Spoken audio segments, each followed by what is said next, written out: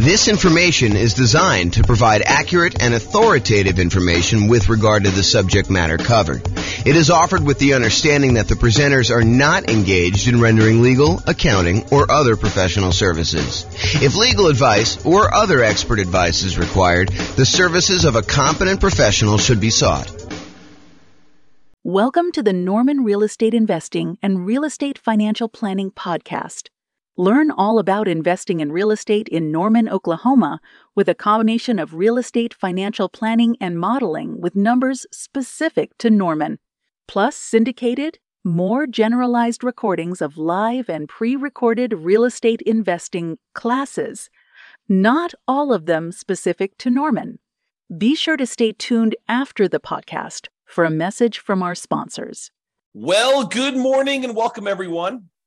I am your host, James Orr, and this is another episode of the Real Estate Financial Planner comparison series of webinars, podcasts, whatever we're doing here. So today tries to address the question that people have of, should I buy an owner-occupant property or should I keep renting myself if I am trying to achieve financial independence or I'm trying to maximize my net worth? Like, what is going to be better for me? Because you would argue, hey, look, if I decide I'm going to go buy a rental property, if I'm going to go buy a series of rental properties, that distracting myself and buying an owner-occupant property first could actually hurt me. It would slow me down.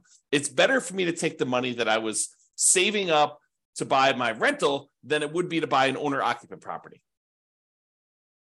And not only that, but in some markets, putting 5% down in order to buy an owner-occupant property means that your monthly payment is going to be higher than if you just continue to rent, right? Because you go put 5% down, you're probably going to have private mortgage insurance, and the payments plus the taxes plus the insurance on that particular property is going to be higher than if you just rented yourself, right? Because that's going to be what is typical in your marketplace.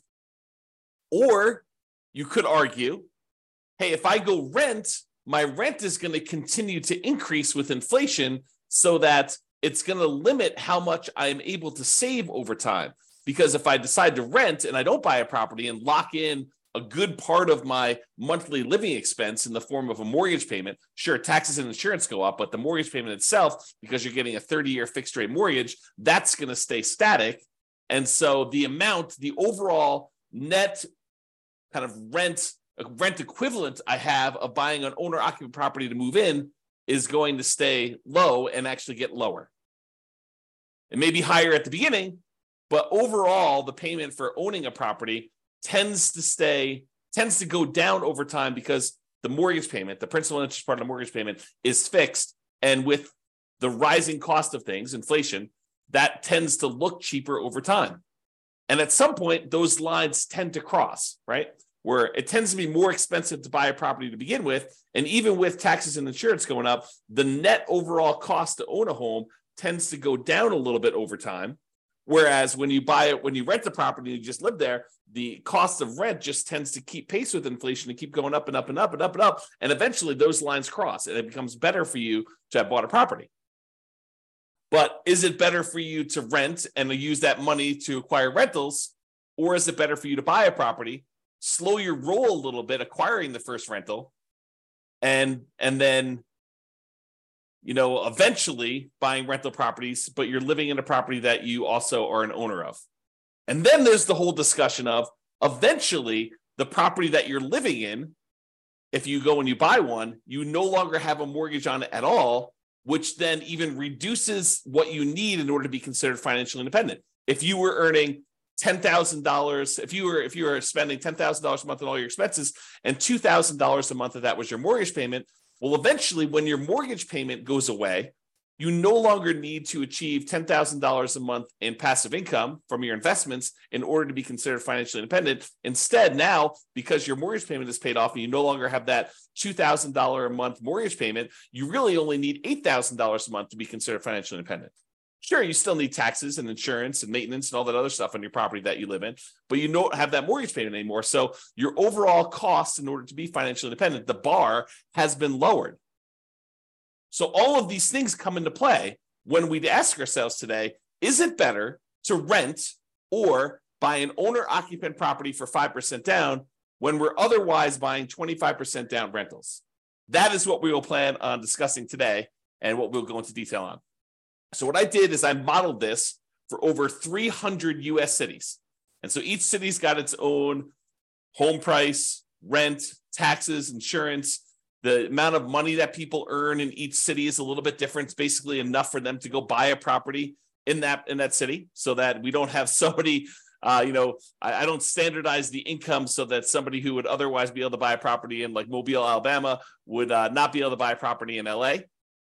So we do adjust for income. But when we adjust for income, we also adjust what they need in order to be considered financially independent. So if we give someone a higher income, it means that their threshold for being financially independent also has gone up. It's commensurate with the income that they were earning. They have to replace their job income in order to be considered financially independent. It's another way of saying that. Okay, so we modeled this for 300 cities, and you will see which one is better. Because I think there's a debate, right? Which one of those factors is going to be the most powerful? What's going to be the biggest impact, and what is going to be the biggest limitation for someone wanting to achieve financial independence? And then not only financial independence, but which one leaves you with the highest net worth and which one's riskiest? Because I think all of those things are factors in which one we do. Okay, so in both scenarios, kind of like we're comparing A to B, they're going to be buying 25% down payment rentals. The idea is that the strategy is you're going to save up 25% down plus some reserves and all that other stuff, and you're going to go buy rental properties with that. The difference is going to be one person's going to rent, the other person is going to buy an owner-occupant property with 5% down first. Okay, so that's going to be the comparison. So the 5% down owner-occupant first, then 25% down rentals, they're going to save up until they can buy a 5% down owner-occupant property to live in. Then they're going to live in that property forever. Then they save up until they could buy a rental property with 25% down, plus closing costs, plus reserves on every property that they own, okay, including their personal expenses. And they will repeat that until they have up to a maximum of 9 rental properties, each that they bought with 25% down. With the other strategy, remain a renter yourself, then 25% down rentals, which I'm calling 25% down, no owner-occupant, no OO. Then you remain a renter for the entire time, and your rent goes up with inflation, just like the rent on the properties you're buying. You buy 25% down rentals when you've saved enough for a down payment, plus closing costs, plus 6 months of reserves for both your personal expenses and reserves on all properties you own. And you also still need to be able to qualify for that loan for 45% debt to income ratio. So all the qualifications for buying the 25% down are the same regardless of which strategy. Just in one case, we're buying a 5% down owner-occupant property first, which could impact their ability to be qualified to buy the rental property. Because if you're buying a property with 5% down, then you need to be able to cover that payment. And if it's higher, that could limit when you can buy your rental. You may have enough for down payment, but your DTI may not be in line. And that actually is calculated in our modeling. So realize that that could be a factor for some cities. Okay, I put the URL on the screen if you want to go, dive deeper into the charts and see the results for your specific city, because I'm going to do the aggregate. But if you want to drill down and see it, I'll put the link in the show notes, but it's also on the video right here. So if you want to go look at that. All right. So in order to be considered financially independent, what they need to have is the income from their rental properties, net of all expenses, and the income they have from investing money in the stock market, which any extra money they have, we assume that it's invested in the stock market. But any income they have coming from the stock market needs to exceed their personal expenses. And so we calculate the money from the stock market as the amount that they have invested times the safe withdrawal rate, and then we convert that to monthly. So if they have $1 million and you're using the 4% safe withdrawal rate, which is what we use, they're generating about $40,000 a year from any money that they have invested in the stock market. You divide that by 12, and that's about what we credit them to see if they are financially independent when we're doing that calculation. For the rental property income, we basically take all the income from rent and any other income they get, and we subtract out all the expenses, including vacancy, principal payment, interest part of the payment, taxes, PMI, any property owner's insurance, maintenance, and management. So we subtract out all those expenses on the property, and whatever they're left over is a net positive cash flow. So those two things combined, for the sake of this modeling, is what counts. If you're doing other modeling, we also would count normally Social Security, any annuities that they have, and any pensions that they have. But in this case, that doesn't apply. There's none of those that get applied in this particular set of modeling that we did. Okay. All right. So assumptions. So each city's modeling uses their own median home prices and the estimated rents on those properties. I'm not an expert on all 304 cities that we basically did this modeling for. So if you happen to go drill down into your city and you're like, James, your numbers are off a little bit, the rents are a little bit higher, or the property values are a little higher, or taxes are a little bit lower, or whatever it is that you think is off, reach out to me and we can make those corrections, rerun all the numbers, and it'll update everything for us, okay? So go ahead and reach out if you have that there. Also, we did not apply any of the 88 strategies that we have to improve cash flow. Kind of known for these 88 strategies that we have for massively improving cash flow on rental properties. And we did not apply any of those strategies at all. So this is sort of just like out of the box, not optimized strategies. Okay. Now, the job income, as I mentioned, does vary based on the city so that they can afford a property in that market. But we do consider that to determine whether they are financially independent, because they have to replace that job income. So for those who much is given, the amount that they're earning from income, much is also expected. So if you live in a city that the properties are cheaper, you don't have to make as much money and you don't have to replace as much money in order to be financially independent. When you live in these more expensive cities, you do have to earn more money. Okay. We start with just enough down payment to buy that 5% down owner-occupant property. Even if they're not buying the owner-occupant property, everybody starts with the same amount to try to make this even. Okay, so that's sort of like a head start to get them to that first 25% down payment if they're not buying the owner-occupant. Otherwise, they have enough to buy that owner-occupant property pretty much upfront, because we give them 5% down plus 2% in closing costs to help them acquire the property. So basically, that would be what they need. So they still need reserves. So it may not be that they're buying it in the initial month. When they're doing the nomad model, which they're not, they would be moving out of their properties, but they're not doing that in this case. So I'm going to make a change here.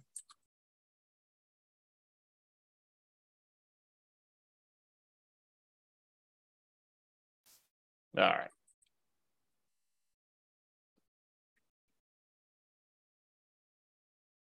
There we go. So interest rates. So when buying the owner-occupant property, we assume they're getting an interest rate of 6.5% when they put 5% down. But in addition to that, they will have private mortgage insurance. That private mortgage insurance is because they put less than 20% down, and that would actually go away once they get below 80% loan to value. So it would be there until they get to 80% loan to value, then that would drop off, and that would make their housing costs a little bit less at that point. When they're buying rental properties, because they're putting 25% down, their interest rate is estimated to be 6.75, okay? And they do not have PMI in that case. When they have any extra money that they have while they're waiting to do stuff with it, would be invested in the stock market, and they're earning 7% on their stock market investments. And I modeled this out for 100 years. If you want to see all my assumptions, you can go to realestatefinancialplanner.com/model, pick your city or pick one of the special reports and drill down. You can see all the assumptions I use for my modeling. All right, so let's get to it. So financial independence achieved. So which one do you think is going to be better? Is it going to be better for someone to actually buy an owner-occupant property, move in, live there, and then start saving up to buy 25% down properties? Or is it going to be better for them to just remain a renter, start saving up for their 25% down properties, and do that strategy? Well, I will tell you that after modeling this for 304 cities, it is way better, way better for them to buy the owner-occupant property. In fact, in 292 of the 304 cities, it is better for them to have actually bought the owner-occupant property, moved in, and then started saving for their 25% down properties and acquiring that way. Buying that owner-occupant property made a huge difference. Okay, 292 cities out of 304, like 96% of the time, it was better for you to buy the owner-occupant property. In only one city was it better for you to be a renter. In 11 cities, it was the same. It didn't matter. But in one city, it was better for you to be a renter. So go figure. Okay. So this shows you like when the people achieve financial independence. And one of the things I want to point out is there's a lot of them that the reason it's better is because they paid off that owner-occupant property, and that's what moved them over the edge to being financially independent.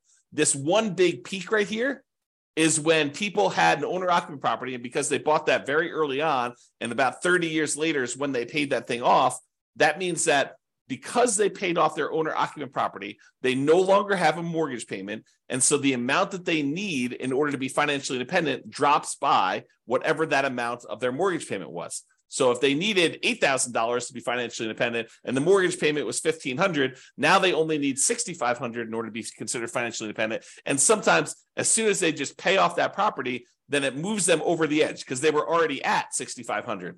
They weren't at the $8,000 they needed. Maybe they're at $6,700, but as soon as that property gets paid off, then they actually trigger being financially independent. And so you have a bunch of them happen right then, as soon as they pay off that owner-occupant property. You don't get that effect when you are a renter. When you are renting yourself, you never have your property get paid off. You are always paying rent on that property. I've been watching a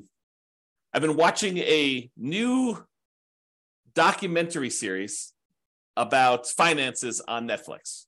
I won't say which one, but one of the things they discuss on there is this idea of it's okay to rent. It's okay to not buy property. And while I totally agree it is okay to not buy property, and that is okay to rent, you don't get this benefit if you rent.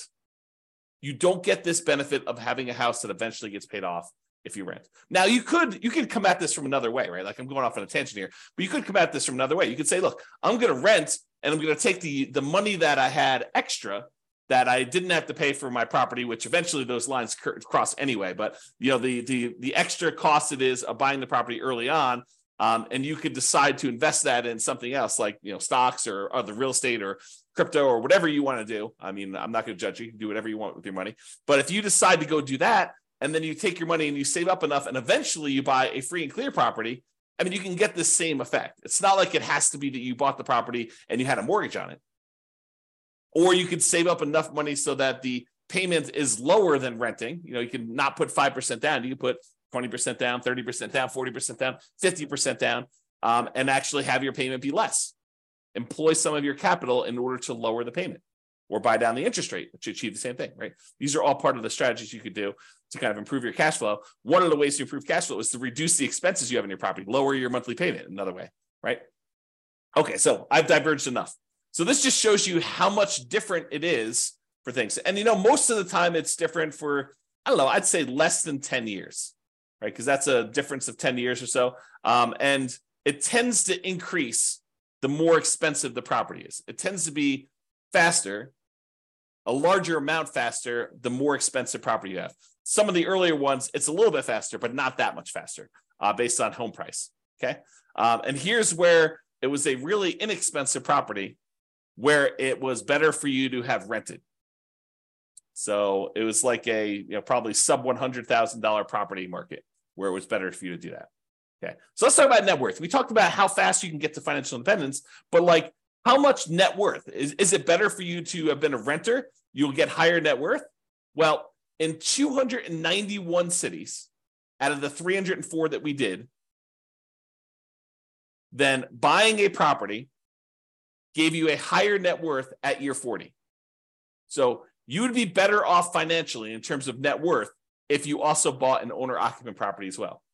You see these studies done by the U.S. Census, and I don't know if they've updated it recently, but the last one I saw, which is from several years ago, the difference in net worth between a renter and a homeowner was like $270,000 on average across the whole U.S.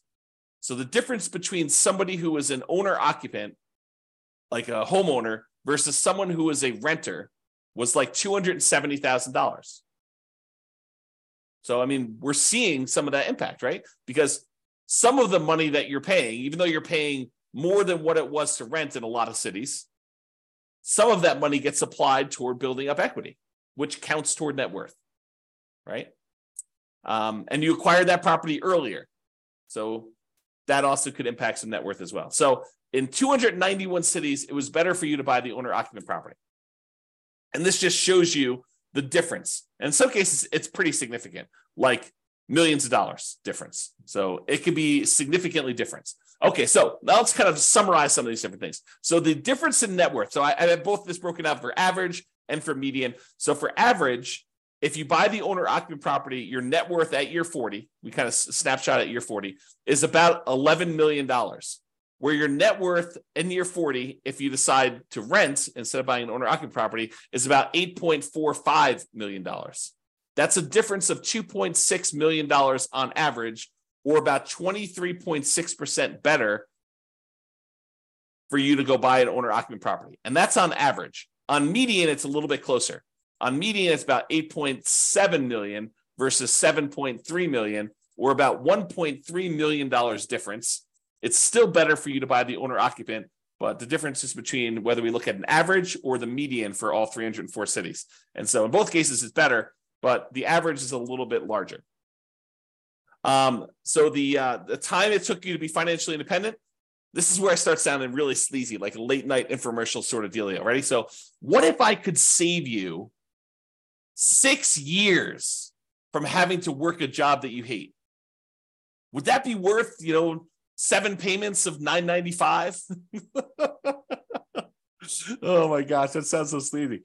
But that's really what we're talking about, right? Like if I showed you, look, you're considering doing this 25% down strategy. Should you buy an owner-occupant property at 5% down, or should you or should you rent to do the 25% down? Well, I'm telling you, look, if you buy an owner-occupant property, on average, you will save 74.8 months. It's 74.8 months faster for you to be financially independent if you buy the owner-occupant property. Now, sure, there are ones that are much slower than that. There are ones that are much faster than that. And so it's really going to be your city that you need to look at and determine that. But on average, it's about 6 years and 2 months, 6 years and almost 3 months faster for you to actually buy an owner-occupant property. That's on average. On median, it's even more. It's 104 months, which if my math is right, well, let me just do the math on the calculator rather than do this in my head. What's 104 months divided by 12? 8.6 years. So here's my sleazy late night infomercial type dealio. For only 7 payments of $995, I could save you, what did I say? It was 8.6 years of working at a job that you hate, just by changing one little thing about how you invest in real estate. Oh my gosh, it sounds so sleazy. But really, it's true. I mean, on median, the middlemost one, it is 8.6 years faster. Some are faster than that. Some are slower than that. But I can save you a lot of time just by changing your strategy a little bit, okay? Now, let's talk about risk. We talked about net worth. We talked about, the speeds of getting financial independence. So is it riskier to do buy the owner-occupant property or to do the non-owner-occupant? Well, part of it depends on how we measure risk. We like to measure risk in a bunch of different ways. One way is it's like how much rent can drop before you're going to have negative cash flow, like what we call rent resiliency, or how much prices can drop before you have negative equity, before you're underwater on your property. We call that price resiliency. Or we look at debt to income, which is a calculation your lender uses to determine whether or not you qualify for the loan. What is the ratio of all of your debt payments compared to how much you make on your job? I also like debt to net worth, how much debt you have compared to what your overall net worth is. If I tell you I have $10 million in debt, that might scare you because you probably think, oh, James, earns, $50 a year. And having $10 million of debt with $50 a year in income is really, really high. But what if I told you I make $100 million a year and I have $10 million in debt? Well, or my net worth is $100 million. We're doing debt to net worth. My net worth is $100 million and my debt is only $10 million. Well, that's a much different ratio. What if I told you there's $10 million in debt, but my net worth is $10 million? Well, that's more of a equal ratio. And finding out which one has a higher debt to net worth is a way to measure risk. But the other one I like too is how much debt you have, $10 million compared to how liquid you are. What if I told you I've got $10 million in debt, but I also have $12 million in stocks where I could go liquidate all those and use it to pay off my $10 million in debt? Well, that's one level of risk. What if I told you I had $10 million in debt, but I only had $50,000 in my savings account? Well, that's a little scarier, right? And so these measures of risk, including the number of months of reserves you have, right? You like to think about, hey, look, I want to have 6 months of reserves before I go buy my rental property. Well, we can also measure it in number of months, right? You can figure out how much all the expenses are in order to maintain your rental properties and your personal expenses, stuff like that. And then we could say, okay, it cost me whatever it is, $12,000 to kind of run my household and all my rental properties if I was getting no income coming in for my rentals? Well, how many increments of $12,000 do I have? If you have $36,000, you have 3 months of reserves for your whole thing. Well, if you had, what did I say? It was $12,000. If you have $120,000, you have 12 months of reserves. Okay. So we can measure all these different measures of risk. And so when we look at it, the average and the median change a little bit depending on which one you're looking at. But overall, I would say that buying an owner-occupant property is probably a little bit less risky. In terms of rent resiliency, it's a little bit better than renting. In terms of total price resiliency, looks like the renting is a little bit better there, but it's a small amount, 2% better. When you talk about debt to income, your debt to income is a little bit better when you have the owner-occupant property. Okay, it's a little bit higher when you don't buy the owner-occupant property. And it probably is because it takes longer to buy the properties. And so that could have an impact too. And these risks, they can change over time, right? Like we could do a snapshot of what the risk looks like, for the first 5 years. We could do a snapshot of what the risk looks like for the next 5 years or year 7 or whatever we want to do. But this is showing you the risk over the entire 100-year period, which if you have a really long period of very low risk situation, then that could be outweighed by, very risky stuff early on. So it's deceptive to look at this. I think you need to really drill down and look at this, but at least we give you a measure to look at risk, right? In terms of debt to income, a little bit better for you to buy the owner occupant in this case. And for the debt to net worth, a little bit better for you to have rented in that case. And debt to account balance, it's a little bit better for you to have bought the owner occupant. And then for months of reserves, it was way better for you to actually buy the owner occupant property because eventually that thing gets paid off and some of your expenses go down. So I think that that's a major factor in what's going on there. All right. So as I mentioned a couple times throughout here, you could apply all the 88 strategies that we have to improve cash flow to get these numbers to look better, right? At least for the rental side of things. Now, we've basically been using median price properties and what rent might be on each one of those properties. You should be able to choose and do better than this, right? I think if you do any type of effort in finding and selecting properties and applying any of these 88 strategies, you should be able to do better than what I've shown on here. And as I mentioned, if you're an expert in your market and you think my numbers are wrong, please do reach out so we can update those so that they get better for everybody. So in conclusion, in our current market conditions, our current prices, our current interest rates, our current rents, and it is May 15th, 2023 when I'm doing this, and I'll do updates over time. I'm trying to do one of these classes a week as part of a series. But we'll kind of go through all the different comparisons we've got, and then we'll come back and revisit and update things. And the website will get updated as I rerun numbers, because once I update prices and interest rates and things like that, I rerun everything. And so if you're visiting these charts on the website after this video, they may be different. They're likely to be different because prices and interest rates and everything else changes, which changes everything. Okay.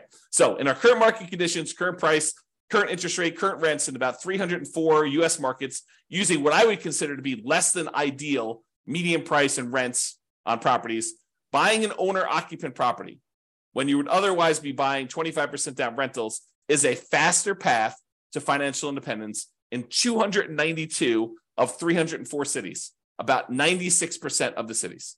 Okay. And for net worth, buying an owner-occupant property first also gives you a higher net worth in 291 of the 304 cities, about 95.7% of them. The market does matter a little bit, but in general, you should probably buy an owner-occupant property. That is what the conclusion should be, okay?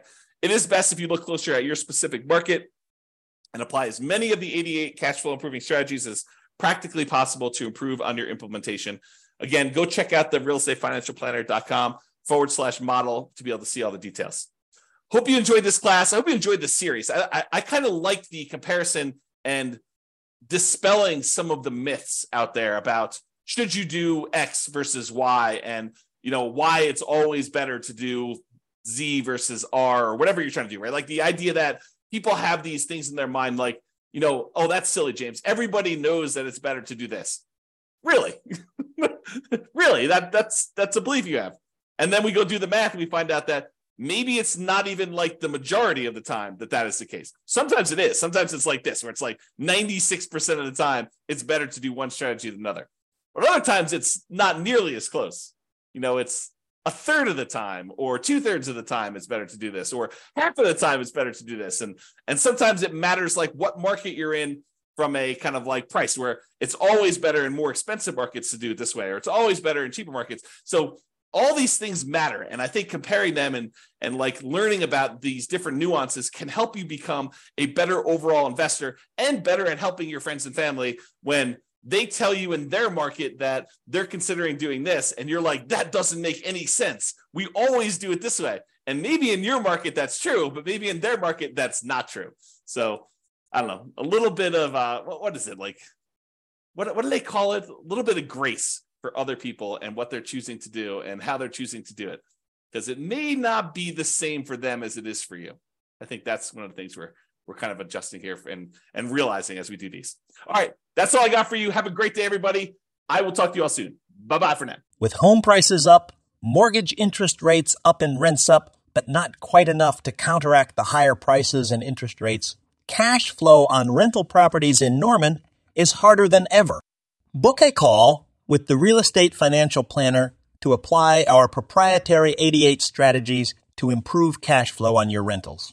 See the show notes for a link to schedule your call and improve your cash flow today. If you're a real estate agent, lender, or professional in Norman that wants to help our real estate investor listeners, consider reaching out to learn about collaboration opportunities with this podcast.